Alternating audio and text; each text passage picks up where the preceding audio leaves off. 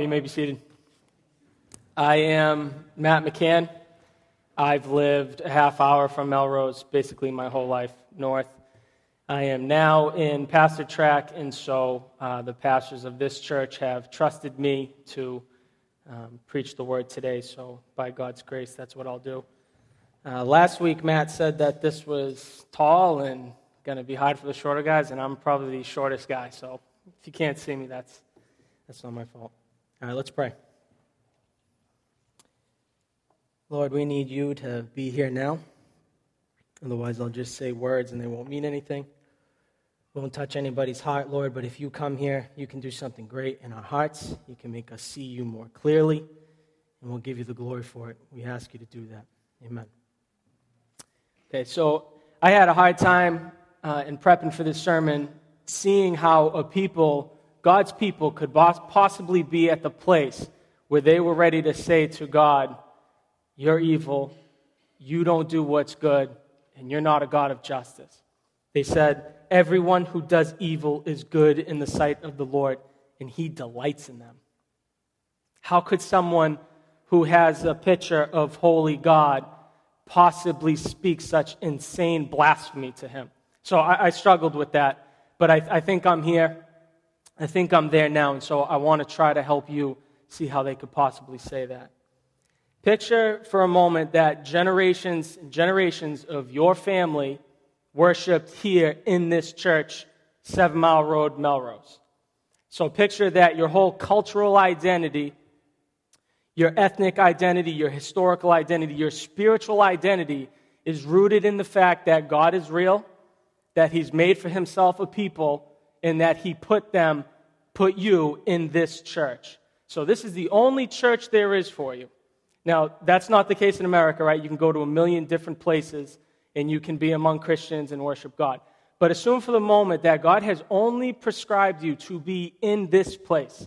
So on top of that, remember, everyone you know in your community, your next-door neighbors, your relatives, they all worship here too. So your livelihood, your identity as a person is rooted in the fact that you're a people group and you worship here, okay? Now put on top of that your leadership.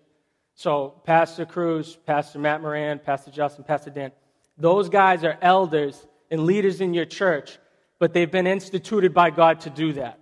So like it is now, but put on top of that, you can't remove them.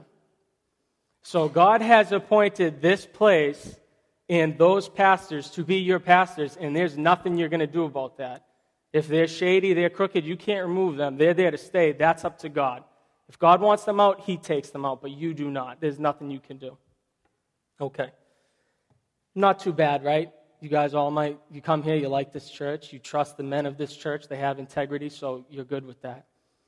But what if you came in here and Pastor Cruz was going on his third divorce? Why is he going to go on his third divorce? You know, because you've seen this before, and now yet again he's flirting with another girl. And you know that it's the same pattern. He's just going to divorce his wife and leave her. What are you going to do? You can't really say anything. How about on top of this? You get a pretty big check this month, right? From work, someone gave you some money, you sold something, and it'd be your heart's delight and joy to give a portion of that to the church. You want to see the church use it for God's glory. And Pastor Matt Moran, he's in charge of the money. What's he do with it? He puts a down payment on a Benz. He's got a flashy new watch. See him cruising down Main Street in the rain. There's a widow on the street. Boom, he hits a puddle, soaks her. Disgrace, right? What are you going to do at that point? You trusted these men to steward your money, and they did not. They're using it for selfish gain. What are you going to do at that point? You going to leave? No way. Your whole identity is rooted in the fact that you're here. You going to say something to them? You really can't. What are you going to do? The temptation, I'll tell you what the people are thinking and what you might be thinking is, God's appointed leaders are being evil, wicked, and God's not doing anything about it. God delights in evil. God's supposed to be a God of justice. This isn't justice. This is not justice being served on these leaders, on the other people in the congregation that are doing shady, underhanded things. God's not doing anything about it. God's evil. God's not just. And so that's where we are in the text today. Can you feel that a little bit? The people of Israel are a selected people and made by God. They're in God's prescribed place of worship, and they have God's appointed, prescribed leaders over them. And in that, God promised to be a holy God. He promised to be their God. And so because they see that it's not the way that it's supposed to be, they're starting to think God's not who he says he is. The people have major disappointment because the priests aren't supposed to be shady underhand and Reverend Crooked, all of that. God's people aren't supposed to be practicing sorcery, committing adultery, stealing from workers and widows. This isn't the way it's supposed to go when God is real. And so disillusionment has set heavy on the people, and what should be an immovable rock for them, that God is good, is now crushed. And so their whole value system, their belief system is destroyed, and they've lost faith in God to be who he says he is. Let's walk through the text together. I'm in chapter 2, verse 17. You have wearied the Lord with your words, but you say, how have we wearied him? So here's a truth statement to God. Here's a truth statement from God to the people, and then we have the people's response back. And God says, you've wearied me, meaning fatigued, I'm tired, I'm fed up, right? Now, at that point, I don't want you to think that God's an overworked employee, tired of his employees, needs to shut the door, needs a rest, right? He doesn't need an angel to bring him a chair because he needs to sit and stop minding Israel for a while. That's never true of God. What this is saying, this is a way of speaking about God in a way that we can understand it. So the point to get across here is that the people are wrong, the things they're thinking, feeling, and saying are wrong, and God's fed up with it. How many people in here would be cool if you had a definite word from God that he's tired of you? No one, right? This is a bad situation. And Pastor Cruz said it in an earlier sermon, it really stuck with me. He goes, what should happen when a sinner talks back to God over and over again, like we've seen in Malachi? Debris, right? God says something to you, you say something stupid back, boom, destruction, gone. That's not what happens. Let's keep going. You've wearied me with your words, but you say, how have we wearied him? By saying, everyone who does evil is good in the sight of the Lord, and he delights in them. Or by asking, where is the God of justice? We opened with how the people got to this place. They're seeing what the priests are doing. They're seeing what other people in the congregation are doing, and God's doing nothing. Let me try to sink this in a little bit more. Do you think that it's absolutely devastating to a church when they've been trusting a pastor, they've been honoring a pastor, they believe that before God, this guy's carrying the weight of the glory of Christ to administer to the people? Do you think it crushes those people when come to find out that guy has been committing adultery with another man's wife in the church? Crushing, devastating. And I opened with a fake example with guys in this church, right?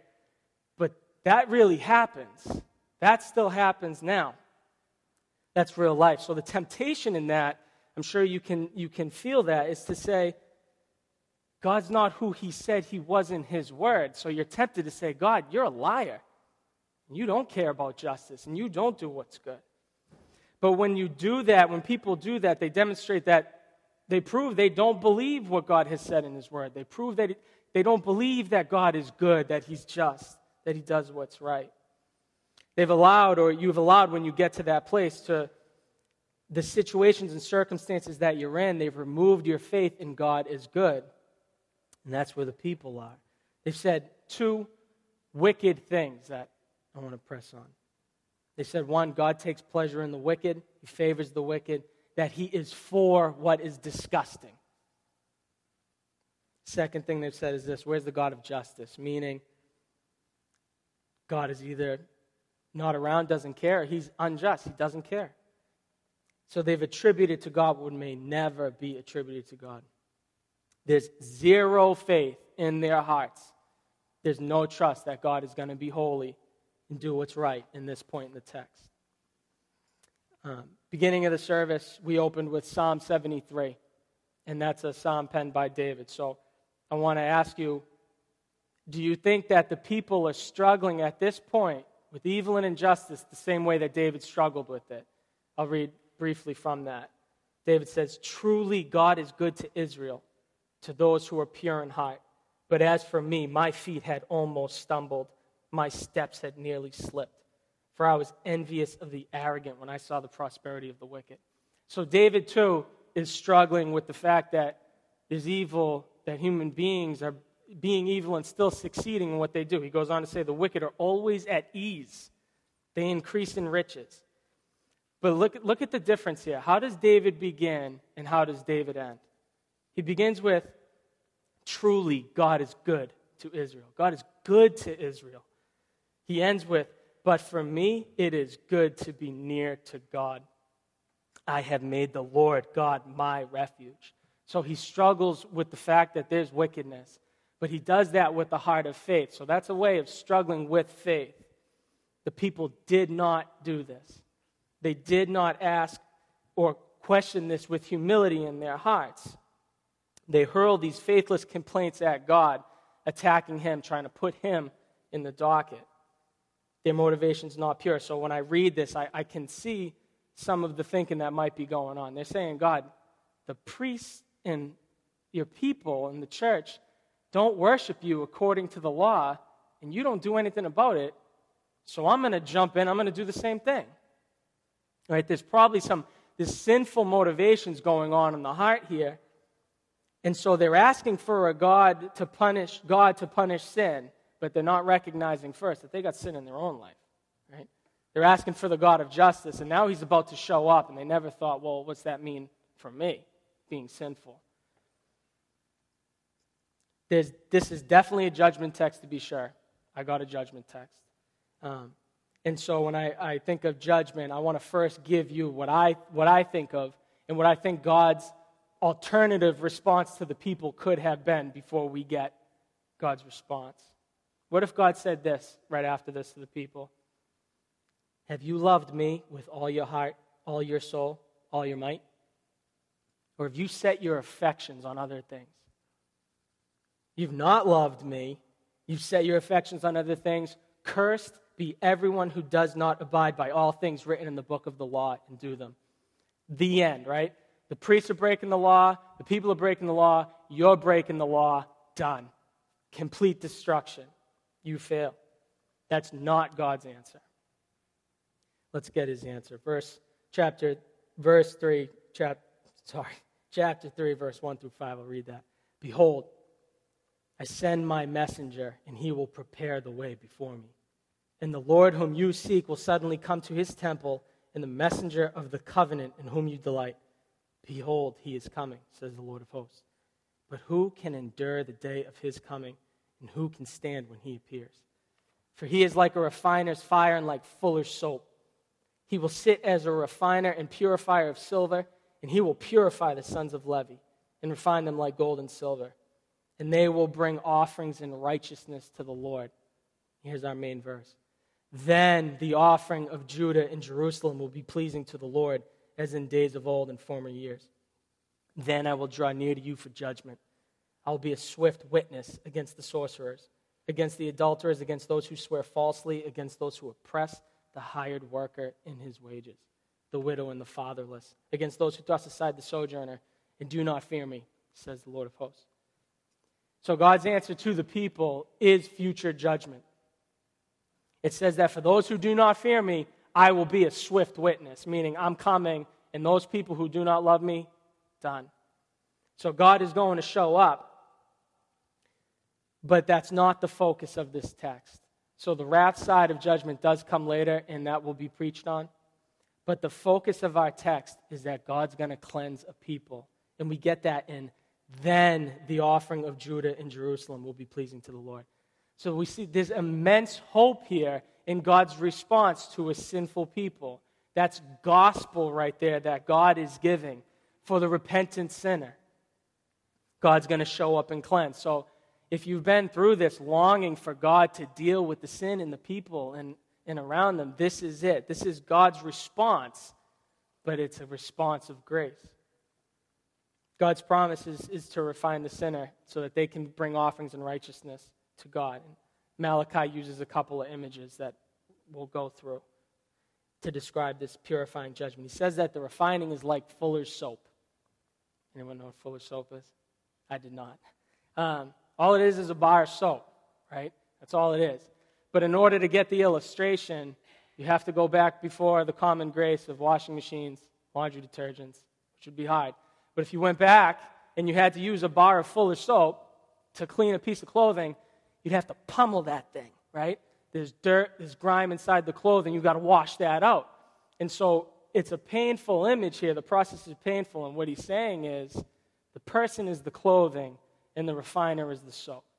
The other image he uses is that of a smith who works in processing metals and like gold and silver. And what that would be is they'd get a big chunk of metal, rock, and they knew there was gold in it, but it wasn't all gold. There was stuff in that chunk, that big heavy piece, that wouldn't be valuable. So what they would do is he would throw it in a vat that had intense, severe heat on it. It'd bubble down, and what would float to the top is all the stuff that's not valuable. So then that smith could just take the stuff off the top that's not valuable, discard, and what he's left with is pure gold. The image here is that the metal, the gold, is the person, and that person has a whole bunch of stuff in them that is just not right before God. And so what God's going to do is drop it in the vat, and that heat is going to be his refiner. And so the beautiful thing about this is after that painful process, you can imagine if you were the clothing and you're getting beaten on with the soap, or you're the big chunk of metal that's going into the heat, that's painful. But the beauty is it says they will bring offerings in righteousness to the Lord after that.